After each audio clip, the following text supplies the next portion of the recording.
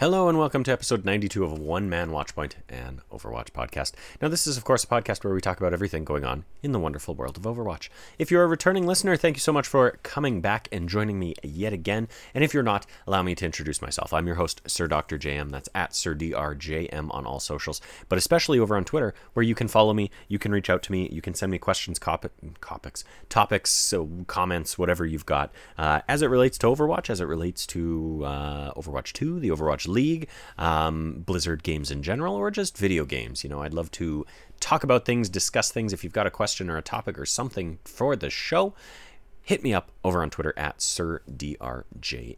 You can DM me or you can just tweet at me, whatever works best for you. But enough with all that. We've got a show to cover, so let's get in there. Now, you can, of course, find this podcast on all your favorite podcast services out there. Spotify, Apple Podcasts, Google Podcasts, etc., etc. So give us a follow, leave us a review, tell your friends, and all that jazz. And, of course, I also encourage you, if you enjoy what you hear here, then check me out over on the Ready, Set, Pwn podcast, your premier source for everything Vancouver Titans and Toronto Defiant, where we cover everything Canadian Overwatch League each and every week. And, of course, that podcast we'll be having a big episode soon, as our Overwatch League Grand Champs are going to be crowned in the coming weeks. But of course, we'll talk a little bit about that on today's episode. So, without further ado, let's dive on in. I'm just getting started. All right, everybody. Our first note today is, of course, actually going to be a PSA. That's right. I don't often do these, but every now and then something comes up that I want to make sure you're aware of. Of course, if you are a fan of Overwatch and what's going on right now. So, as you may already know, this past weekend was, of course, a double XP weekend in Overwatch 2. So what does that mean? Of course, that means you are earning double XP for every match played and things that you may have accomplished in the game. I know for myself, it was certainly a nice little boost to the Battle Pass progress. Of course, I do have the premium Battle Pass, so naturally I get that 20% extra juice plus the double XP boost on top of things. So it was a good time. I'm kind of finding that I am definitely working to min-max the progression using those challenges that are available. I don't mind it. I do wish there was a little bit some minor tweaks here and there to it that I think could just make it a bit more enjoyable. But overall, I did enjoy and take advantage of the double XP weekend. So that double XP weekend has just concluded here. But of course, this upcoming weekend, we roll into another one. That's right, October 28th through October 31st. That's Halloween. We, of course, are getting another double XP weekend. And this is, of course, the second of 3 double XP weekends that Blizzard has promised us to sort of make up for the challenges they faced during that first, week and a half, maybe 2 weeks of launch. I personally think that, this is probably the most beneficial thing they could do, short of just giving people Overwatch credits or coins or whatever the heck they're called these days, so that you could, just directly buy things. I do appreciate this, though, that's for sure. I think it's definitely a much-needed boost to my Battle Pass progression. So, as I mentioned, upcoming weekend here, October 28th through 31st, is another double XP weekend. And of course, the final one will be November 24th through 28th. And that is going to be right at the end of this season 1 of Overwatch 2's competitive sort of season and Battle Pass season. So keep your eye out for that third and final one. But this upcoming weekend, make sure you get in and get some matches there. Now, other than that, we don't have any more PSAs to cover, so let's move on to the news. So we're going to first head off to .esports.com with an article written by .esports staff. That's right, the entire staff came together and put their heads together for this article, posted on October 18th, which reads, Macca's launch Overwatch 2 meals with free in-game skin. So we're going to have a little bit of fun here with McDonald's. Time to gear up with a Big Mac. The Overwatch 2 meals are finally at your local Macca's with 3 epic meals to choose from. After years of waiting, Overwatch 2 is upon us. Introducing a slew of new characters, remix mechanics, and extra maps, the sequel to Blizzard's genre-defining esports shooter is set to take the world by storm in the coming months. As you grind out levels and unlock gear, costumes, and victory poses, you'll need some meals to keep you going. That's where Macca's comes in. To celebrate the release of the much-anticipated Overwatch 2, McDonald's Australia has partnered with Blizzard to create 3 Overwatch-themed meals. Available from October 19th to October 31st. Customers that grab an Overwatch 2 Big Mac, McChicken, or 10-piece Chicken McNuggets combo through the My Macca's app will receive a code for an exclusive Tracer Lightning skin. The steps are simple.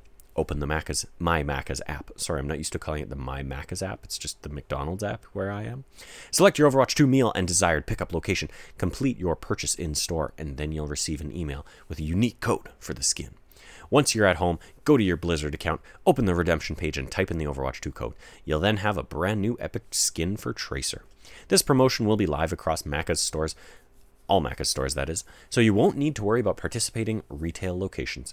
There is a limit of 1 code per transaction per customer, so you won't be able to stack codes with multiple meals. Quantities are limited, so make sure to order yours as soon as you can. Well, that was certainly written like a freaking press release. I have to kind of assume that the press sites were sent this out in a promo blast, and they basically copy-pasted that into an article there. But nonetheless, cool to see this partnership. Great that you get a Tracer skin. It's kind of one of the older style Tracer skins. I don't think it is really in her kind of new Overwatch 2 redesign style as much as I would have maybe hoped. But overall, kind of a neat cross promotion that I'm excited for and I think is cool. I do hope that it comes to North America so that, I can be a sucker and get this as well. Certainly they listed the 3 meals that I frequent when I do go to McDonald's. So I have, every faith I would be able to get it. It's just a question of will it come across the seas. Moving on from there, we're going to get into some slightly more serious topics here with an article posted over on GG Recon, written by Sasha Yiska Heinisch, posted on October 19th, which reads, Sources, impending Overwatch 2 balance patch, Owl to play on new patch during playoffs. As an Overwatch League spokesperson confirmed to GG Recon, the Overwatch League is looking to deploy a balance patch onto the practice server for Owl teams on the evening of Monday, October 24th, ahead of the playoffs week starting on Sunday, October 30th. Teams have been informed about the contents of the patch Monday morning, October 17th. Teams from the APAC region will travel and arrive in Los Angeles on October 24th, while October 28th is North America's travel day. The 29th of October will entail mandatory content production dates. Teams will have to attend, though the rest of the day is available for practice. This leaves participating playoff teams with an approximate maximum amount of 5 practice days on the new balance patch. Owl team sources have alleged to GG Recon that the balance patch could have a considerable impact on the outcome of the playoffs. GG Recon is working on confirming the contents of the patch notes, and we expect an update soon. The Overwatch League responds. GG Recon reached out to the Overwatch League for comment and has been provided with the following statements by an Overwatch League spokesperson. Why has the league opted to introduce a balance patch prior to the start of playoffs? Quote, the league's goal has always been to mirror the live game as much as possible, and this is an effort to do just that. With Overwatch 2 in the hands of over 25 million players, it's critical for the league to be representative of the game being played by the community, and we're excited that our grandest stage will reflect that, end quote. Are there enough PPAs for all APAC teams during the week and for all participating playoff teams for Friday, October 29th, when the teams are present at the event location? Quote, yes, all teams have dedicated PPAs throughout the duration of their trip for the Owl playoffs and grand finals, end quote. Now, side note, I'm not actually sure what PPAs are. I think that's practice stations. I think it's basically saying, will they be able to actually practice on this, or are they showing up with, either their own laptops or their own equipment and that kind of thing? What team sources say. GG Recon asked individuals inside the Overwatch League for their opinion on the timing of the implementation of the patch and the impact they expect from the contents of the patch. The sources included players, coaching staff, and general managers who have been asked for anonymity to be able to share their opinion with GG Recon. The answers have been edited for clarity and brevity. How do you feel about the timing of the balance patch intended to go live October 24th? Quote, not ideal, but you always got to prepare for changes in an evolving game, end quote. There's another quote here. Quote, I think it's a crazy decision. Playoffs always tend to be on a new patch, but we normally at least get a few weeks to figure stuff out. If you consider the travel times, it's so much of a gamble, especially considering the changes feel very significant. The problem ultimately is whoever made the decision to push play-ins a week and play it on a different patch. Presumably, the new patch is in relation to trying to keep things fair for those teams. I think sometimes Blizzard doesn't consider how much this means to us and how important it is for our careers and lives, end quote. Here's another one, quote, "It's unfortunate Blizzard decides to do it this way. This is just like whatever year they have bigger, more important agenda for the game becoming successful. So the schedule of the release of patches not complementing the competitive schedule is unfortunate, but understandable," end quote. Now, throughout the article here, Yiska does have a couple more questions, and he does have a couple other quotes about how people feel, or about how organizations, players, coaching staff, etc., feel about this change. I'm not going to go through them all, so definitely go check out this article. I will put a link to it in the description of this episode, so you can jump to it there. But jumping on in the article here, they do have an update. It says, sources have told GG Recon that the following patch notes have been shared with the OWL teams.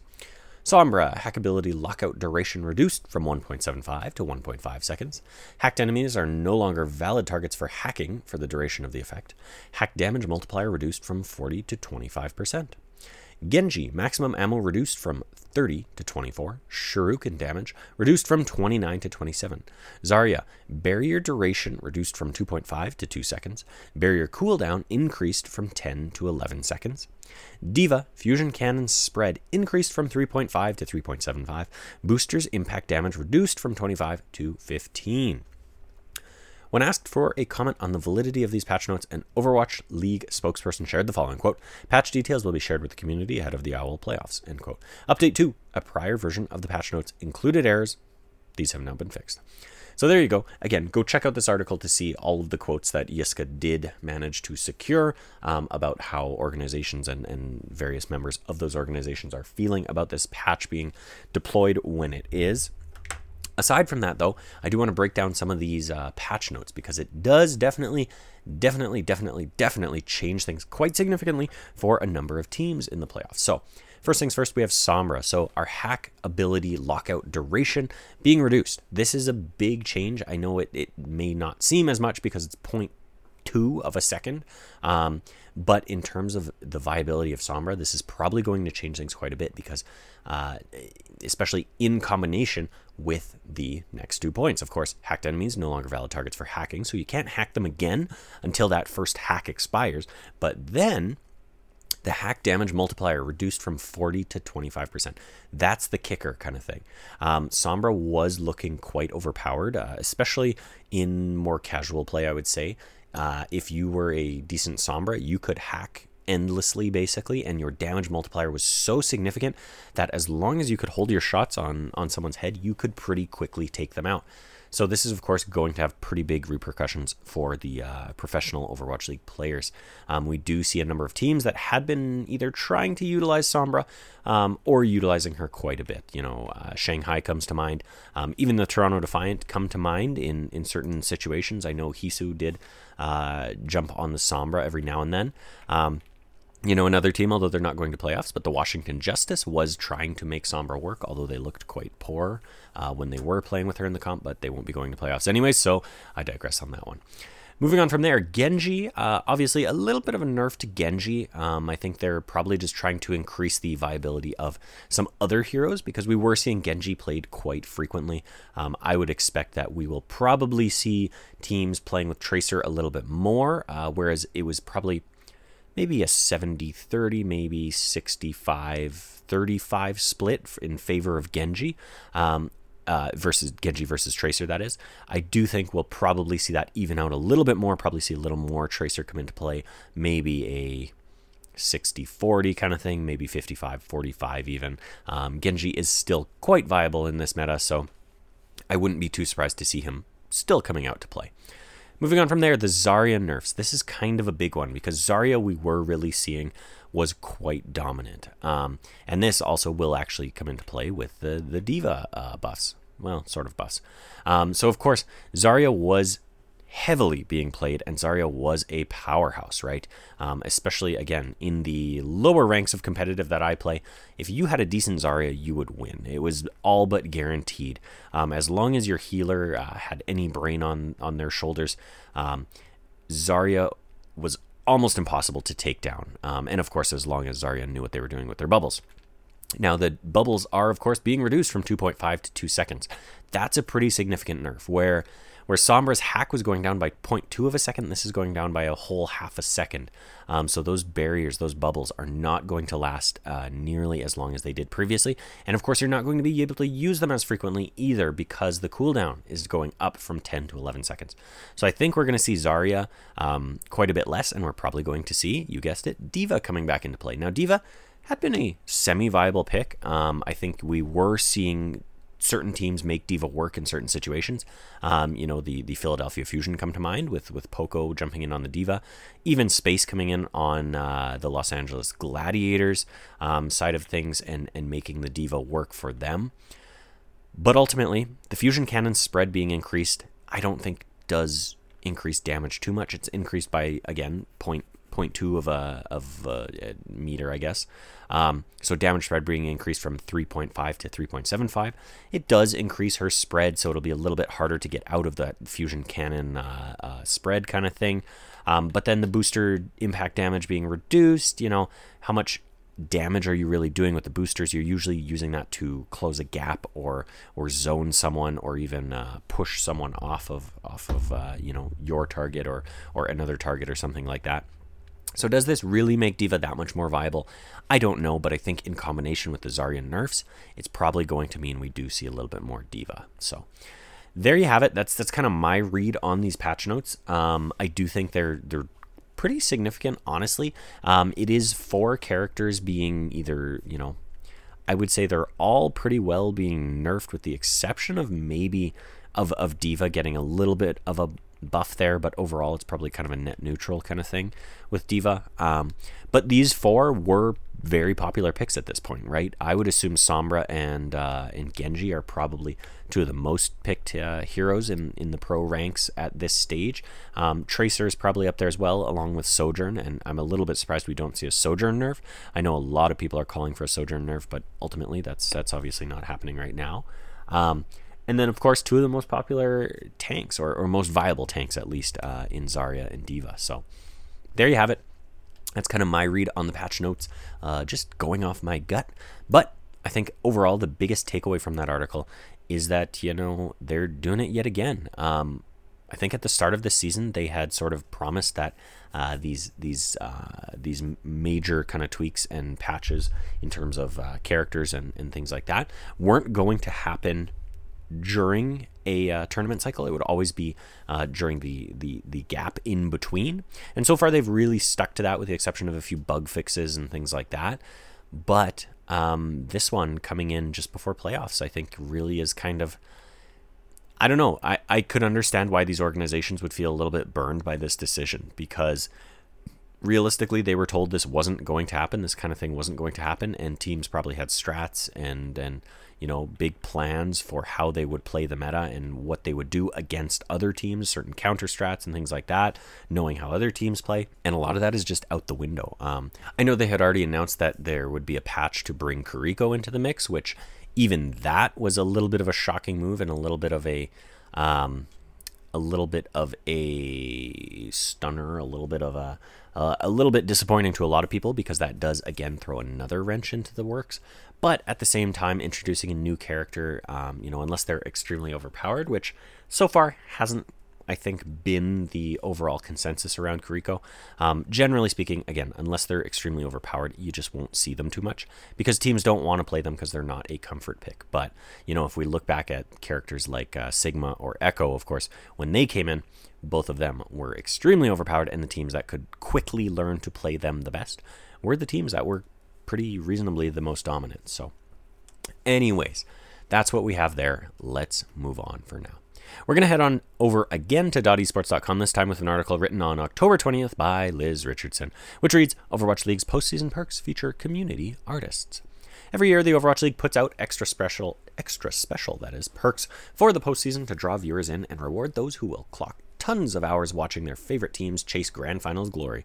For the 5th finals, the league invited several community artists to pitch in and create new cosmetics for the event. From October 30th to November 4th, Overwatch League viewers can earn various rewards through their postseason perks program just by watching the playoffs on YouTube with their Battle.net accounts connected. They won't even have to type exclamation drops in chat every 5 seconds to get new icons, skins, and Overwatch League tokens. Every 3 hours of watch time will unlock 3 skins for various Overwatch 2 heroes, giving everyone the chance to rack up basic Overwatch League skins, even if they've just hopped into the sequel's free-to-play action. Skins for the game's newest heroes, Junker Queen, Sojourn, and Kiriko, can be unlocked on November 4th during the Grand Finals broadcast. Community artists A2 Ziegler, Chopsagen, and Hysteric Grain designed a series of player icon sprays and new name card for viewers to earn in addition to the Overwatch League skins. These handmade designs include a set of Grand Final sprays, icons of the year's Overwatch League tournament skins, and an electric pulse pistol name card. 5 Overwatch League tokens will be granted per hour watched, which will add up quickly considering the number of games played during the playoff period.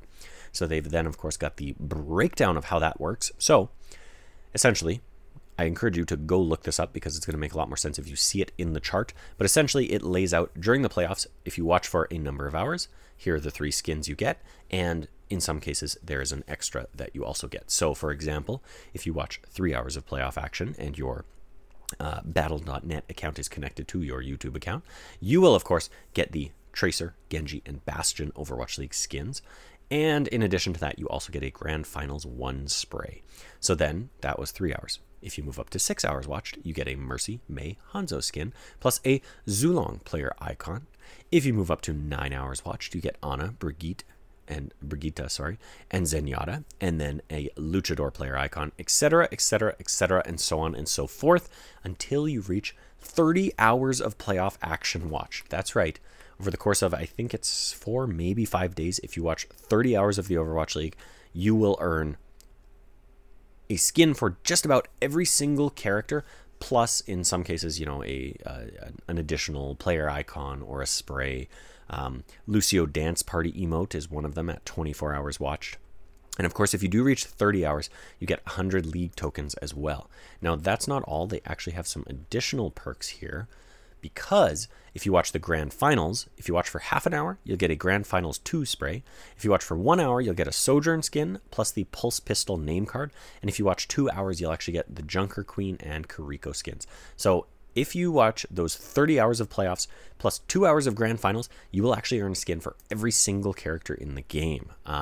If you haven't seen these skins, they're not anything too exciting. They are mostly just a recolor of the sort of default skin for the character, but it's kind of a fancy recolor because it is a Overwatch League branded and stylized kind of skin.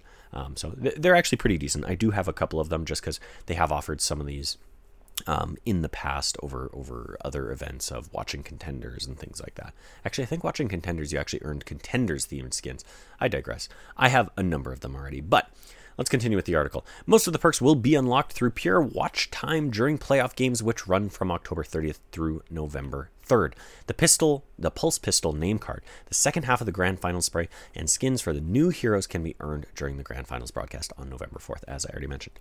West Region play-ins for the postseason begin on October 21st at 2 p.m. CT as the 4 remaining teams fight for the final 2 spots in the double elim bracket, playoff bracket. Now, of course, we've already seen those because I am recording on October 24th, and that mentioned October 21st. So, there you have it, a whole bunch of stuff you can earn there. Now, I do want to jump over to the actual official Overwatch League website, where I can cover a little bit more about what you've got here. So, the Overwatch League website reads like this. Fans who have linked their Battle.net accounts can enjoy matches and earn in-game perks throughout the entire week of the playoffs and Grand Finals from October 30th through November 4th. Earn 5 league tokens per hour for every hour watched. Earn 3 Overwatch League home and away skins for every 3 hours watched, up to 30 hours. See the chart below for a full list of earnable skins, including the newest Overwatch 2 heroes, Sojourn, Junker Queen, and Kiriko. Additionally, custom community-designed Overwatch 2 cosmetics will be dropped after specific viewership milestones. So again, just highlighting the skins that you get there. As they mentioned, they actually kind of lay it out here. Home and away skins for every 3 hours watched, up to 30 hours. So that means you not only get a Tracer, Genji, and Bastion Overwatch League skin, you get a Tracer, Genji, Bastion, home, and away skin. So actually, rather than just 3 skins for 3 hours, you're getting 6 skins for 3 hours. So then, again, for each of those that I listed before, you're not just getting a home skin, you're also getting an away skin. Sorry, I knocked the desk there. And then, of course, it is also important to highlight that you get 5 Overwatch League tokens per hour for every hour watched. They then thank the artists there. They've actually here on the Overwatch League site got those special rewards that you can earn. So the name card, the Pulse Pistol name card, plus the player icons, plus the sprays, and then again that skin breakdown that I already covered. Go check out the name card. If you ask me, it is a sick name card. I'm actually very impressed with it. I'm very much looking forward to displaying that. And overall, I think one thing that I'm really starting to see with Overwatch 2 already, which is great because we're, 3 weeks in, I feel like we're already seeing them really take advantage of the fact that people want to earn sort of limited edition cool things that someone may see and go, oh, that's cool. I wonder how you got that. Or that you may see another player with and go, oh man, that's cool. I wish I had that.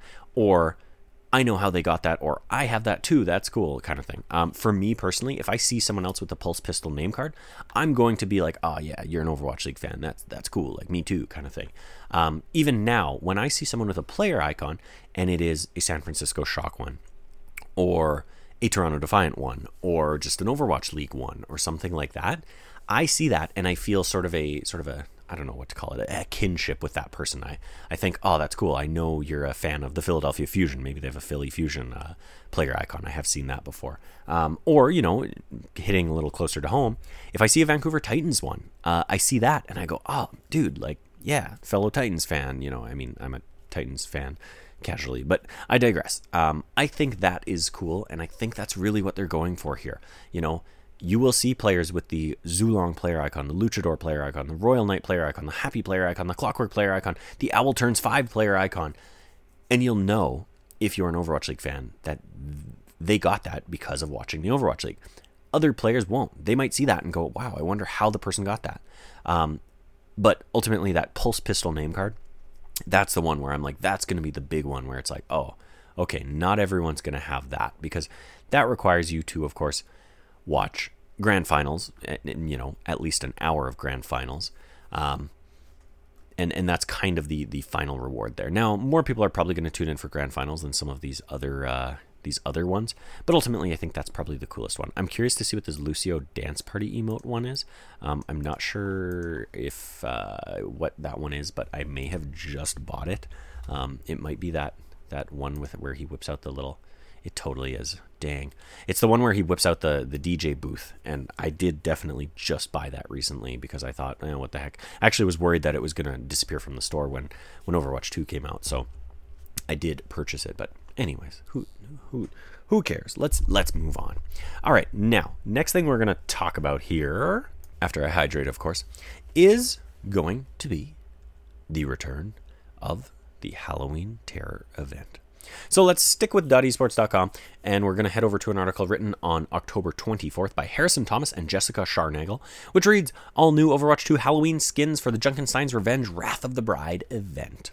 Overwatch 2's Halloween season is almost upon us, with the spooky event providing some horrifying cosmetics for fans to enjoy. The Blizzard developers have already graced fans with new cosmetics after an absolutely shocking title launch, and these new skins now bring in the next era of Overwatch 2 in October, potentially with less frustration and more scary fun. Among the list of new cosmetics, the Halloween event features a new PvE game mode for fans to enjoy, titled Junkenstein's Revenge Wrath of the Bride. The colorful Halloween seasonal event begins on October 25th and runs until November 8th. The event was hinted at in a blog post by the Overwatch 2 developers on September 15th and confirmed a day before the event on October 24th. And, of course, Overwatch 2 fans are set to get Halloween skins. What skins are coming in Overwatch 2's Halloween event? Images have been surfacing on Twitter showcasing the upcoming skins in this year's event. The Overwatch Neri Twitter account shared some of the upcoming cosmetics, saying, quote, a new horror is coming to Overwatch 2. The heroes getting new skins in Blizzard's sequel include Junker Queen, Kiriko, Reaper, and Sojourn. So they've then, of course, got a little bit of an image gallery in the article there where they show off these skins. I believe, as of recording, these skins have officially been announced and named, so I can actually go through some of them. There's a Junker Queen one. I believe the Junker Queen one is called Junker Queen Executioner or Junker Executioner, something to that extent. This one is pretty sick, if you ask me. It's a very gothic-looking sort of executioner styled skin. Although of note is, of course, the fact that they did not hide Junker Queen's infamous abs. The glory that they possess shines through the skin. They then, of course, have the, what was the Kiriko one called? I can't quite remember. The Kiriko Witch skin, we'll call it. A pretty cool one, I must admit, although I was a little bit confused when I first caught a glimpse of it, thinking it was the Mercy Witch skin, again, just on a different character. But it is a little more stylized. I almost... It comes across to me as a little more mage-like, but that's probably just because it has a bit of a crooked hat instead of a traditional witch's hat, but I digress, there it is. And then, of course, they do show off the Sojourn one as well, which is more of the cyberpunk theme, fitting with the cyberpunk theme of the season. Like it could be considered more of a detective kind of look, but it's a cool one as well. Let's move on with the article, or continue on. Winston's werewolf skin is coming back as a free unlockable reward for watching streams, and Sojourn is channeling a noir detective in their new Halloween look. There you go, there's the Sojourn one. Meanwhile, Junker Queen embraces her Australian heritage with a Mad Max style design, and Kiriko keeps things simple as a witch, a new skin design that is sure to be a hit. The upcoming Overwatch 2 event could lead the game on the right path, since the launch struggled to keep fans even remotely happy. The opening weeks were plagued with issues after blah, blah, blah, blah, blah. Okay, I'm not going to read the last little bit of the article there, because she's just talking about the problems that the game has had, which we've covered extensively. Now, as I mentioned there, if you're curious, go check out these skins, because they are pretty cool. Although she mentions that the Australian Heritage one for Junker Queen is an Australian Heritage Junker thing. It's not. It's an executioner. It's in the name. But I don't know if Jessica Scharnagel knew the name here when she wrote the article, although I believe it was also Thomas something as well. Harrison Thomas, that's what it was. Anyways, that's what we're looking at there. The Kiriko one is pretty cool. It's got some neat effects on it, that's for sure, and a nice little broomstick as well. So there you have it. That's the Junkenstein's Revenge, Wrath of the Bride rewards. Also neat to point out there that they are doing more drops on Twitch. Really encouraging people to watch the game on Twitch, of course, which I've earned all of the rewards thus far. Let me tell you, it's easy to just put on Twitch on a device and just leave that device plugged in and let it collect you some rewards. That's what I've done, although I do, watch the streams as well. But it's easy to let that play, and you will get your rewards. Now then, let's head on over to overwatch.blizzard.com with an article posted on October 24th, which reads, Earn rewards watching your favorite Overwatch 2 streamers. Now, as I just mentioned, this is actually going to talk about the stuff that I just talked about. So, the article reads, It's been nearly 3 weeks since Season 1 dropped, and we've welcomed over 20 million players to Overwatch 2 in the time between. The season has introduced new heroes, maps, cosmetics, and we want to keep the fun going with Twitch drops throughout the rest of the season. We've just completed our campaign for Kiriko drops, including a new legendary skin, and millions of drops have been given away to players worldwide. This response has been so huge that we're bringing in more drops for everyone to collect. Starting tomorrow, October 25th, 11 a.m. PST through November 6th, 11 a.m. PST, players will have the chance to collect the Werewolf Spray and Legendary Skin for Winston from the Halloween Terror Collection. You'll need to watch for 2 hours to get the Werewolf Spray, and then another 4 hours, a total of 6 hours, to earn the Werewolf Winston Legendary Skin. We hope you have a howling good time as you watch your favorite creators take on the Bride of Junkenstein, or continue to climb the ranks of competitive play. We're not done yet, though, because we're raising a toast to celebrate the inaugural season of Overwatch 2. Interesting. We'll have 2 brand new rewards to give away as drops starting on Thursday, November 15th. Cheer on your favorite creators as they fight for glory, and you'll earn the Reinhardt Mug souvenir after 2 hours of watch time. Your continued support will earn the Brigitte Kitten weapon charm after 3 more hours of watch time. And they've then got images of both included there. To participate, you must link your Twitch account at account.battle.net/connections. If you have changed your password or made any changes to either account, you will want to relink your account. When you relink, there will be a 7-day cooldown before you can relink a new Twitch account. After you've claimed your rewards on Twitch, please make sure you're logging into the region you'd like to receive the drops on, as the first region you log into will be where we deliver your items. It can take up to 24 hours to receive your rewards in-game after claiming. More information on earning and claiming Twitch drops can be found here. And then they've got a bit of a FAQ where they just list out some basic questions about collecting rewards, earning rewards, giving rewards, etc., etc. So cool stuff here. As I mentioned, this did cover the Winston, the Werewolf Winston skin that I mentioned there, but it also talks a little bit about some additional upcoming drops that they're doing. And again, this is where I mentioned, I'm really pleased with how they're doing this stuff. I'm really excited to see that they are encouraging, this streamer community and everything, and they're giving rewards for doing it, right? Just because you're watching someone play Overwatch, you earn a couple little things that, someone else might see in your game and go, that's neat, where'd you get that? Although I don't think the souvenirs have really been as much of a hit as they maybe wanted. I really don't see anybody using them in game. I'm a fan of the weapon charms. I want to collect more weapon charms. I want to get some exclusive and elusive weapon charms, and I definitely want to stack those on my certain characters and things like that. I did get the Kiriko one already. Kiriko one. I know there's the donut one was the one that I got, and I'm happy to have that one. And then on top of that, unlocking a legendary skin, I'm never going to complain about that. I actually don't think I have this Werewolf Winston skin. I tend to rock the Gargoyle skin, which was a previous Halloween event skin for Winston, or, of course, the Yeti skin when the winter season rolls around. But overall, this Werewolf one is a pretty cool one. So with that, that's actually going to bring us to the end of our news segment of the show. So that's been the news. If you are aware of any other things that may have happened around the wonderful world of Overwatch, hit me up on Twitter. That's at SirDRJM. You can send me links because I do prefer to source what I get, as you have probably noticed from listening. I like to give credit where credit is due, and of course, there are, I'm not actually making any of these news stories. I'm just collecting them from around the web for your listening pleasures. Now, let's move on, and we'll head over to talk a little bit Overwatch League action. No lying down on the job! Okay, so first things first, we're going to recap this past weekend's matches in the Overwatch League. Of course, it was Friday, October 21st and Saturday, October 22nd that we saw games. We did only see games in the West region, that is the primarily North American or the North American / European region. And that is because the APAC region or the Eastern region, where we see the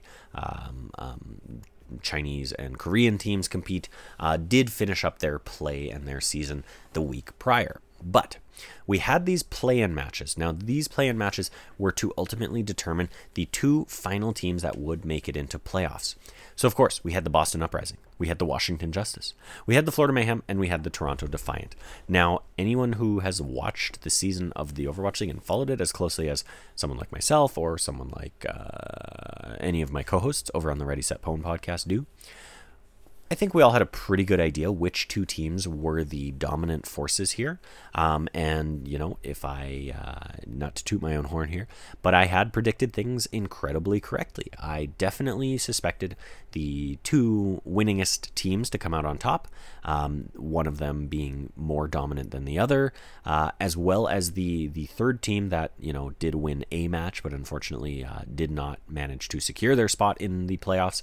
I did predict that they would be the third place team as well. So let's break down these matches real quick here. We won't go into too much detail because, let's be honest, we're moving into playoffs, baby, and that's what everyone cares about. So first things first, on Friday, October 21st, we saw the Boston Uprising taking on the Florida Mayhem, and the Florida Mayhem 3-0'd the Boston Uprising. That's right, Florida Mayhem came out in a dominant powerhouse fashion to shut down the Boston Uprising. Now, this was a little bit disappointing to see Boston look as scrambled as they did. They really did not look like they were playing with any know-how of what to do to overcome the Florida Mayhem. It really looked like they struggled. It was kind of hard to watch. And it was a bit of a speed run on the part of the Florida Mayhem. Moving on from there, our other Friday, October 21st match was the Washington Justice taking on the Toronto Defiant. And yet again, very one-sided. The Toronto Defiant managed to squash the Washington Justice in a 3-0 fashion. That's right, we kicked off the weekend with two 3-0 matches. Again, Florida and Toronto both looking dominant, both looking solid. And ultimately, again, if you ask me, expected outcome. Moving on from there, we moved on to our winners round match on Saturday, October 22nd. Now, this match was, of course, to secure your playoff spot. So whichever team wins this match between the Toronto Defiant and the Florida Mayhem is going to playoffs. let's take a quick peek at what the scoreline actually looked like. Things started off on Oasis, with Toronto managing to take the control map 2-0. Toronto came out, dominant fashion. Florida looked good. They looked decent, that's for sure. But ultimately, Toronto just managed to secure the point and control the play a little bit more. They showed a little bit more aggression, if you ask me. And it really played in their favor. And they took the map 2-0. After that, though, it was all Florida. So we go to Eichenwald, where Florida takes it 2-1. We then go to Circuit Royale, where Florida takes it 2-1. And then finally, we end things out on Coliseo, with Florida taking it 1-0. Again, after that control map, it was all Florida. Toronto showed a little bit of aggression. There were times where it looked like, okay, this could be close. Okay, Toronto's doing the right thing. Okay, Toronto's making a play here. But ultimately, Florida looked like the better team. Their players were popping off and just pulling in the clutch and really showing up. Between Hydron on the Sojourn, Checkmate on the Genji, someone on the Zarya, they were playing out of their minds, and they were doing very well.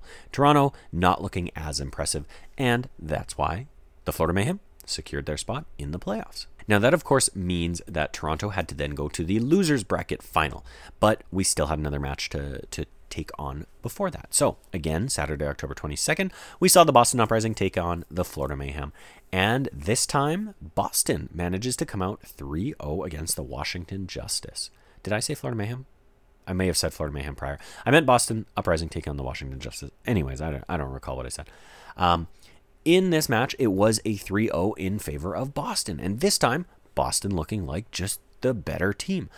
Washington really did come out. I almost said Florida again. Washington did come out with some very strange looks that they had tried against Toronto as well and just really didn't work out.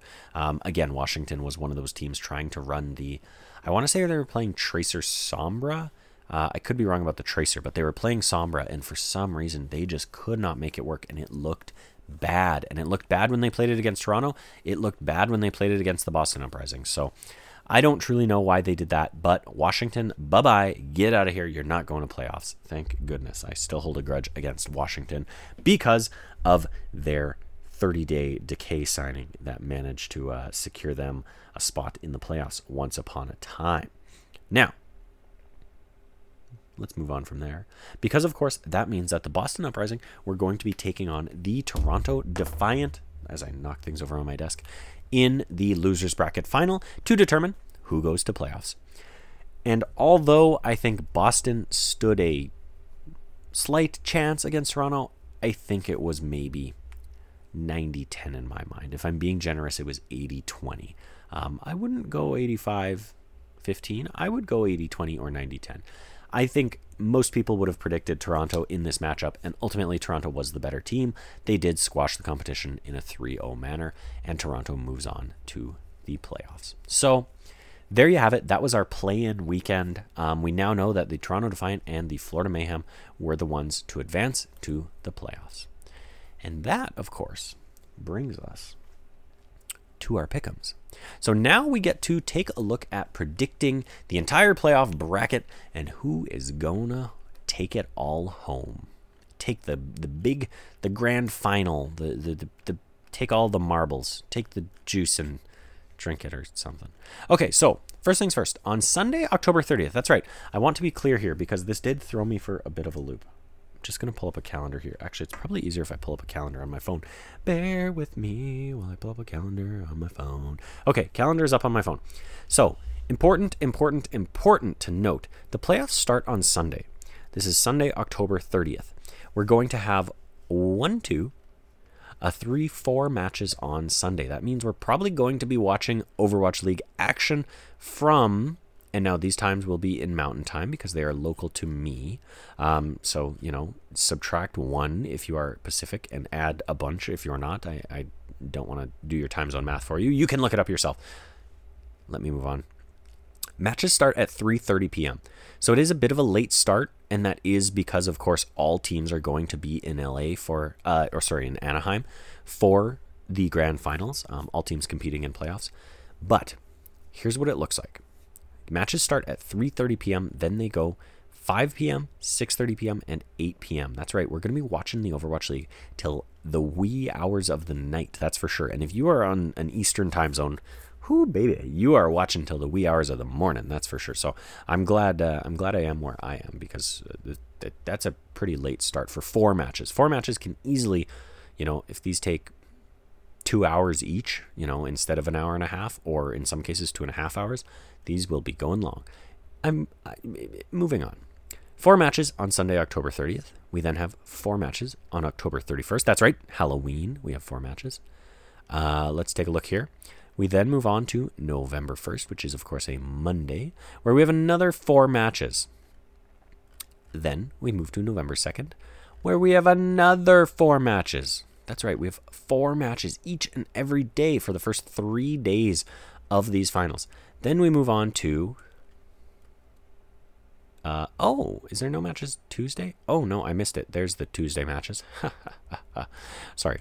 Then we move on to Thursday, where we have Thursday, November 3rd. We have 3 matches, of course. Nope, we have 4 matches. We have 4 matches on Thursday as well. Holy cow. There's a lot of matches here. And then finally, we move on to the 4th, where we will have only 2 matches. This is, of course, our elimination round final match. That is our elimination round 5 and our grand finals match. And of course, grand finals match is 1st to 4. So that's a look at the bracket overall, but let's look at who's actually playing, and let's make some selections here, baby. Let's choose some winners. So winners round 1, we've got the Philadelphia Fusion taking on the London Spitfire. Now I'm going to drag up on my other screen here. I'm going to drag up the current standings so I can get a gauge of where some of these teams sit. So of course, we've got the London Spitfire sitting in 6th overall in the West with 14-10. And then we've got the Philly Fusion in 3rd in the East with 11-13. So London having the better record. Ultimately, points-wise, though, London has 16 points and Philly has 15. So not too much separating the 2 teams there. So which team is the better team? That is the ultimate question. Let's take a look here. Honestly, the interesting thing is I think London is probably the more well-rounded team. I think overall they're the more synergistic team. They're the team that has made it happen this season against all odds. Whereas I think Philly, although they have some all-star DPS players for certain, that's no secret. Zest and MN3 have been incredible this season for them, and really difference makers on their team. I don't know that we really and truly have as a well-rounded A team as the London Spitfire. Now I'm shocked to hear myself say that, given I think myself included, most of us ranked London very low on our power rankings. But I think I have to give this to the London Spitfire. I could see the Philadelphia Fusion, being a tough opponent. Like I say, they've got some very good DPS players. Even their support line isn't too bad. AimGod is certainly a great support player. I'm not too sure about their tank line. Whereas the London Spitfire, I think just between, Hadi pulling out all the stops on tank and really impressing this season, between their DPS really stepping up and even their supports really coming together and making it work, I'm going to have to give it to London. Now, the caveat to all of this is I've watched a lot more West region than I have East region, right? Most of my East region knowledge comes from the internet and, other shows that I listen to where they talk about how good the Philadelphia Fusion are. I have watched a little bit, and I do certainly see that MN3 and Zest get talked about a lot, but I think it seems to me like the London Spitfire are the more well-rounded team. So I'm taking London over Philly in this first round. Our next match after that is at 5 p.m., and it's going to be the Shanghai Dragons taking on the Hangzhou Spark, where Shanghai's going to... I'm putting it as a 3-0, I think. There's no doubt in my mind that's what happens there. Then, of course, the Atlanta Reign take on the Florida Mayhem. Let's take a peek here at the standings for those 2 teams. Holy cow, where the heck did my standings go? There we go. So, here's what's interesting about this.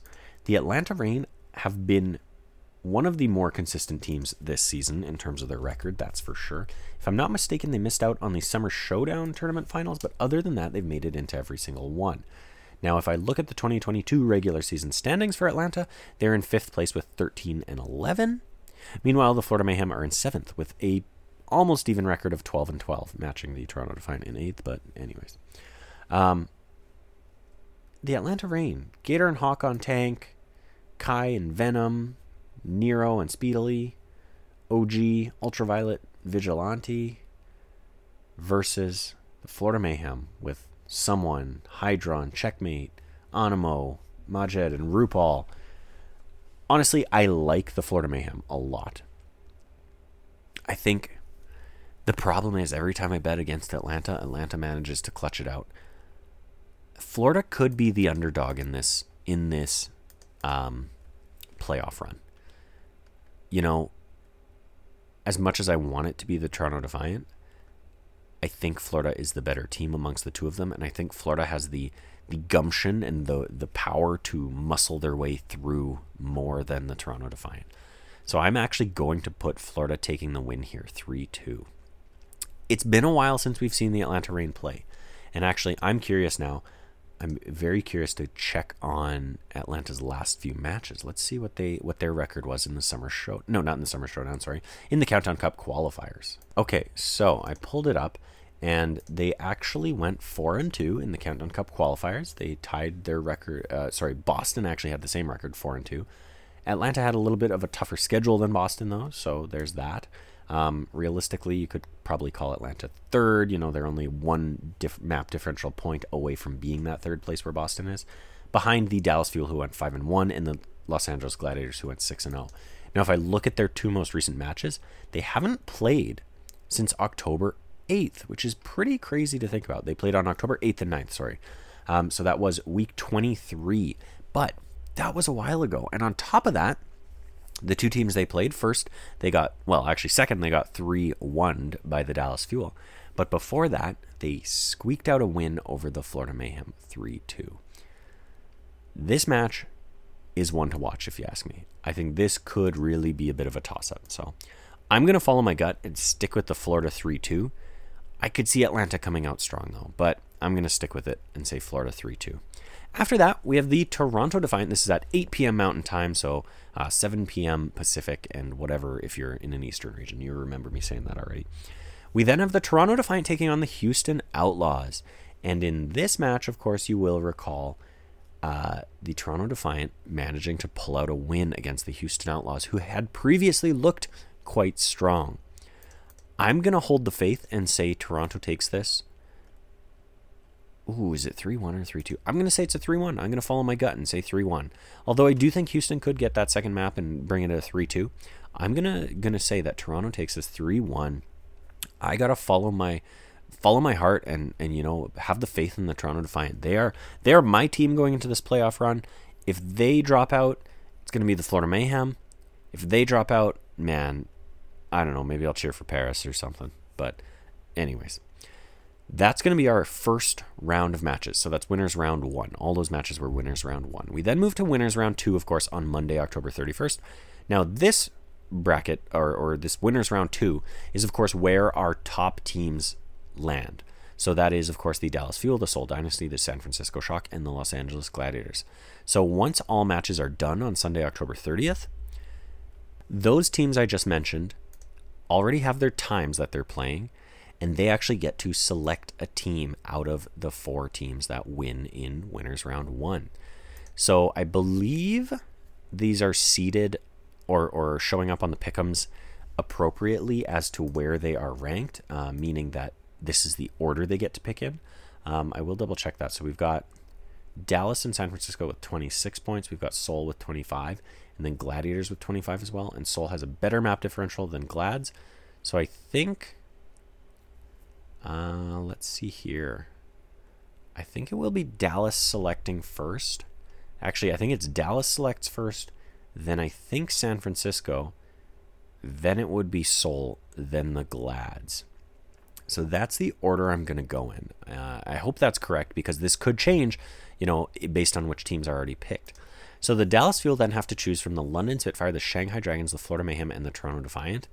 And unfortunately, I think they choose the Toronto Defiant. I think they've beaten them enough times this season that they're going to choose the Toronto Defiant, and ultimately I think they could take it in a pretty decisive fashion. I'm going to give it, as much as I don't want to, I give it to Dallas 3-0.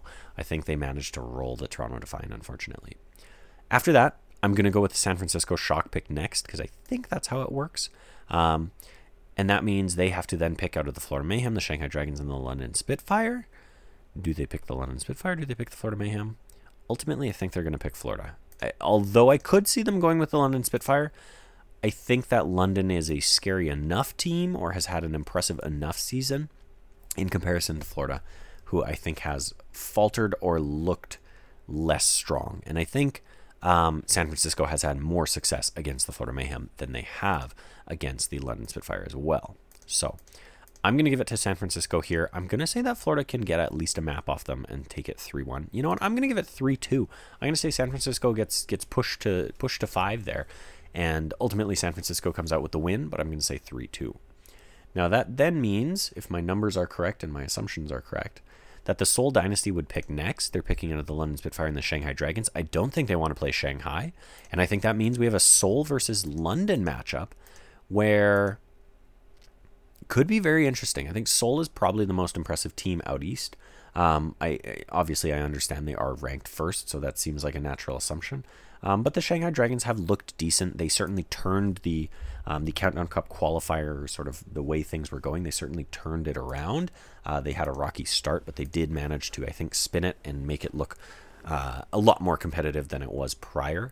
But ultimately, I think Seoul is still the top dog in the East, so I'm going to give it to them 3-1. And that, of course, leaves our Los Angeles Gladiators to face off against the Shanghai Dragons in what is sure to be a banger. Ultimately, I don't know how to feel about this one, but I'm going to, I mean, some might not say this is playing it safe, but I'm going to play it safe and say Glads take it 3-2. Bit of an interesting pick there, but I'm hopeful that Shanghai can put up a good fight against the Glads. Man, I've got a lot of 3-2s here, don't I? Not too many. Okay, 2 on day 1, 2 on day 2. That's good. That's good. Okay, so we then move on to our elimination round 1. Of course, this is November 1st, where we move into Elim round 1 bracket. Now, on here, we start things off again at 3:30 p.m. with the Philadelphia Fusion taking on the Shanghai Dragons. Shanghai has beat Philly in the past, although Philly has beat Shanghai in the past. But ultimately, I think Shanghai has proven that at this point in time, they're the better team. So I'm going to give it to Shanghai. I'm going to give Philly some credit here, and I'm going to give it to Shanghai 3-2. And that, of course, means that the Philadelphia Fusion leave this playoff bracket without a win, unfortunately. Too bad for Philadelphia Fusion fans, of course, because, you know, Philly has a history of making it into the playoffs or just almost making it and then, you know, bailing at the end kind of thing. But, you know, if I'm reading the tea leaves correct, that's what I foresee. Moving on from there, 5 p.m., we have the Hangzhou Spark now facing off against the Florida Mayhem, where I don't have much of a feeling of Hangzhou. I know they struggled and they kind of made it in on a whim. I'm going to say Florida takes this 3-0. That's just how I'm feeling. I'm not giving Hangzhou any credit. Towards the beginning of the season, I was all on board with Hangzhou, and you know they've really struggled and disappointed in the latter half of this season. So I'm giving it to Florida 3-0. 6:30 p.m. on Tuesday, November 1st, we then would have the London Spitfire taking on the Atlanta Reign again. And this is another case where I say every time I bet against Atlanta, they win. And this time, I'm betting with Atlanta, and I'm going to say they take this over London, and I'm going to say it's a 3-1. I think their story ends here, and that means that, of course, London then are out of the playoffs after only one win. And the Atlanta Reign move on, of course. Then at 8 p.m., oh man, I set this up for a rematch. Nice, I love a good rematch. All right, so that means then we have the Toronto Defiant facing off against the Houston Outlaws yet again. And again, I'm going to say that the Toronto Defiant come out on top, because why not? Because I believe in the Toronto Defiant over the Houston Outlaws. Obviously, I do.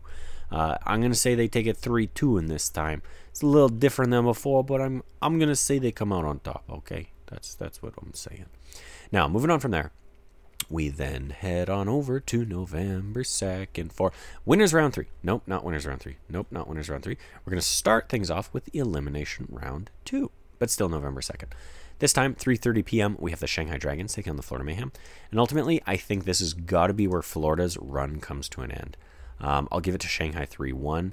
I think that Florida doesn't necessarily have the experience to and you know the mental fortitude to manage a deeper run than this. I think the Shanghai Dragons, on the other hand, have the experience and the history behind them to know how to combat something like dropping to a limb and then make a deep run through the elimination bracket. That, of course, brings us to the Atlanta Reign as well, playing at 5 p.m. Against the Toronto Defiant. And ultimately, man, unfortunately, I think this is where Toronto's run comes to an end. Is it a speed run, or does Toronto put up a little bit of a fight? Oof, that's tough. I'm going to say that it is a bit of a speed run, and the Atlanta Reign come out 3-1.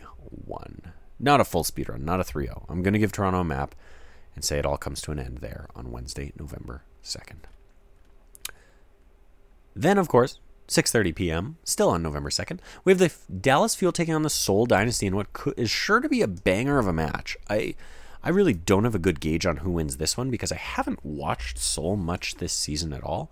And because of that, I mean, I kind of have to give the edge to the Dallas Fuel. I just don't know Seoul well enough.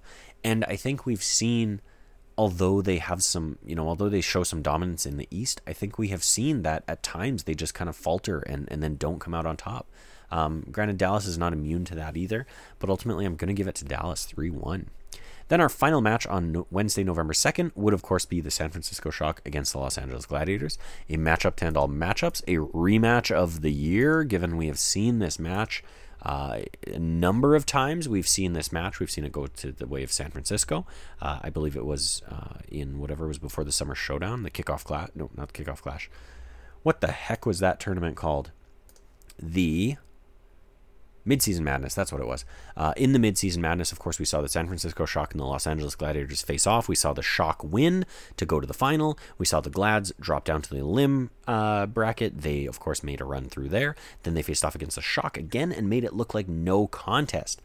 I think the Glads are the better team than the San Francisco Shock here. I've said it a number of times throughout the season. I think the Glads have a more coordinated, more deep team atmosphere than the San Francisco Shock. And the San Francisco Shock rely too heavily on individual pop-off performance. So I think Glads take it 3-2. And that, of course, sends San Francisco down to the limb bracket.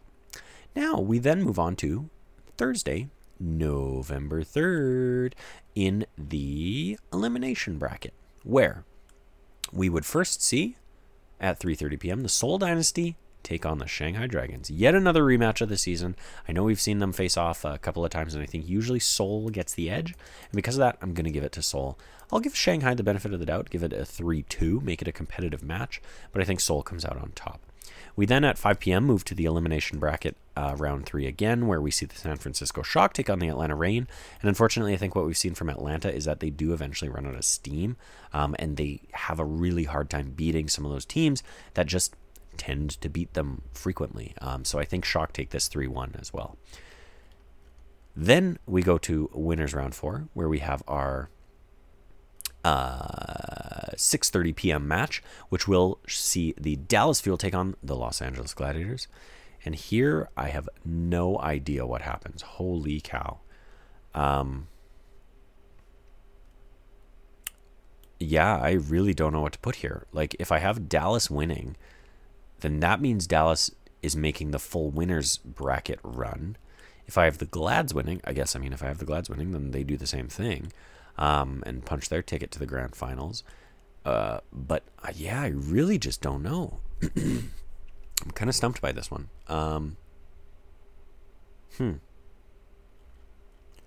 Well, I'm going to say the Dallas Fuel take this.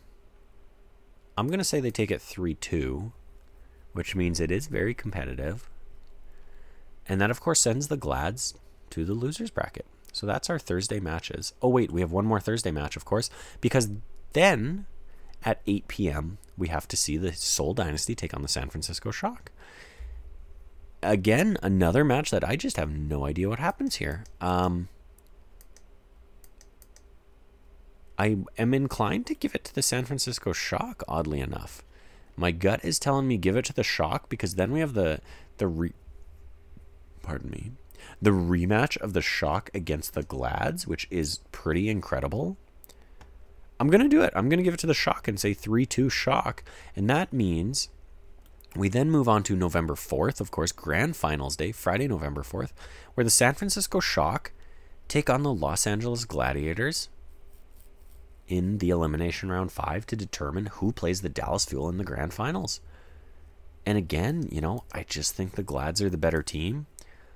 I'll give it to Shock and say 3-2. Again, a lot of 3-2s here, which is really competitive, but just awesome to see. And that means the Glads take it and move on to the Grand Finals, where they face off against the Dallas Fuel, which means we have, technically speaking, our number 1 and our number 3 seed in the West, but ultimately I think the two best teams in the West facing off. First to 4. Oh my God, this is incredible. If this is how this turns out, like, holy cow, this is what a good Grand Finals we're gonna have. My only real question is, am I overestimating the Dallas Fuel? Actually, no, I have 2 questions. Am I overestimating the Dallas Fuel? And number 2 isn't really a question, more of a statement, but I really didn't watch a lot of the Los Angeles Gladiators this past stage in the Countdown Cup qualifiers. I know they went 4-2, I believe, is what I saw, but I really just am not super aware of how they were performing. They went 6-0. Holy cow. Wow, good for them. Let's see, they 3-1 the Washington Justice there. They 3-1 the Boston Uprising. Okay, so, not the most competitive matches there, not the toughest opponents. Let's go back to week 22, where they 3-0'd the London Spitfire. They 3-2'd the New York Excelsior. That's a little concerning, but again, 2 relatively easy teams. And so maybe they had a bit of a strength of schedule kind of thing here. They 3-1 the Florida Mayhem, and they 3-0'd the Vancouver Titans. Okay, so they had a really, about as easy a schedule as you get in the Countdown Cup qualifiers. That's interesting. Now, Dallas, on the other hand, 3-1's Washington. They 3-0 Paris. Again, easy schedule. This isn't to diminish their play by any means, but ultimately they were playing, lower-ranked teams. Dallas played Vancouver. Dallas played London. Like, man, both these teams had a relatively easy strength of schedule, it would seem. Week 23, did Dallas play? They lost to Houston, and they beat the Atlanta Reign. Wow. I really don't know. There's a toss-up. I think I'm going to... Do I want to burn blue, or do I want to follow the purple haze? Oh, boy. I think I'm going to pick my favorite here. Which team I prefer. And I think I'm going to give it to the Dallas Fuel. I'm going to say they take it... I'm going to give it 7 rounds. I'm going to say it's a 4-3 for the Dallas Fuel over the Los Angeles Gladiators. Just an incredible banger of a match. If that's how it turns out, I mean, first of all, I'm amazing for predicting this, but that would be a really impressive Grand Finals. Now, granted, any of these teams that I have in this sort of final section from about Thursday and Friday, any of these teams advancing will mean an incredible final. The Dallas Fuel, Los Angeles Gladiators, San Francisco Shock, Seoul Dynasty, even the Shanghai Dragons and the Atlanta Reign. I think those two are in a sort of there's a bit of a tier break between them and those other 4 teams I just mentioned. But I mean, that's exactly what the standings were when we look at the start of the playoffs, right? Dallas Fuel, Seoul Dynasty, San Francisco Shock, Los Angeles Gladiators. Those 4 teams, I think, are just in another tier, above these other teams. So ultimately, our Elim Round 5 final, our Grand Finals, our Elim Round 4 even, plus, our Winners Round 4, I think these are going to be some banger matches. So ultimately, that's my prediction. I have Grand Finals going in favor of the Dallas Fuel, 4-3 against the Los Angeles Gladiators. Oh boy. I gotta lock this in. I'm locking it in right now. I have submitted my predictions. I've saved it. I was gonna say I want to wait until we record the Ready Set Pwn podcast tomorrow to see what my co-hosts over there, Alex and Chris, think. But I'm locking it in so that we can talk about it on tomorrow's episode. So check out the Ready Set Pwn podcast as well as One Man Watchpoint. Now, there you go. That's my prediction. I am sticking to it. I've locked it in. I have locked it in at Dallas Fuel 4 against the Los Angeles Gladiators 3. There you have it. Whew, baby, that was a bit of a marathon there. Why don't we say we wrap up the show here? I stand with you. Well, there you have it. That's another episode, in fact, episode 92 of One Man Watchpoint and Overwatch Podcast in the books. Once again, if you are a returning listener, thank you so much for your listening. Thank you so much for your continued support. Please like, subscribe, share, all that jazz. I would love to see the Overwatch scene build and expand, and especially the Canadian Overwatch League scene. It would be great to see more support and more creators in that space. Of course, if this was your first time listening, thank you so much for listening. I am your host at Sir Dr. JM. That's at Sir DRJM. You can follow me over on Twitter, where you can tweet at me, you can DM me, whatever you've got, questions, comments, concerns, topics, inquiries, whatever you want me to talk about on the show. You know what? I'll even expand it out past Overwatch and Blizzard and video games in general. Ask me about life, whatever you want. As long as I find it an interesting question, then I'll bring it to the show and I'll read it out and I'll talk about it here. I would ultimately love your support. You can, of course, find this podcast on all your favorite podcast services out there, Spotify, Apple Podcasts, Google Podcasts, etc., etc. So give us a follow, leave us a review, tell your friends, all that jazz. If you do leave us a review, I'll bring it to the show. I'll read it out on the show. Just remember, rule of thumb, if you're reviewing a podcast, give it 5 stars. Unless it's, racist or some other form of derogatory. As long as it is a good, exciting podcast about a topic that you enjoy, give it 5 stars and leave us a review. Anyways, that's been your episode of One Man Watchpoint. You can catch me tomorrow recording the Ready Set Poem podcast, also available on podcast services everywhere. But for now, I'll just say one thing. You're on my naughty list.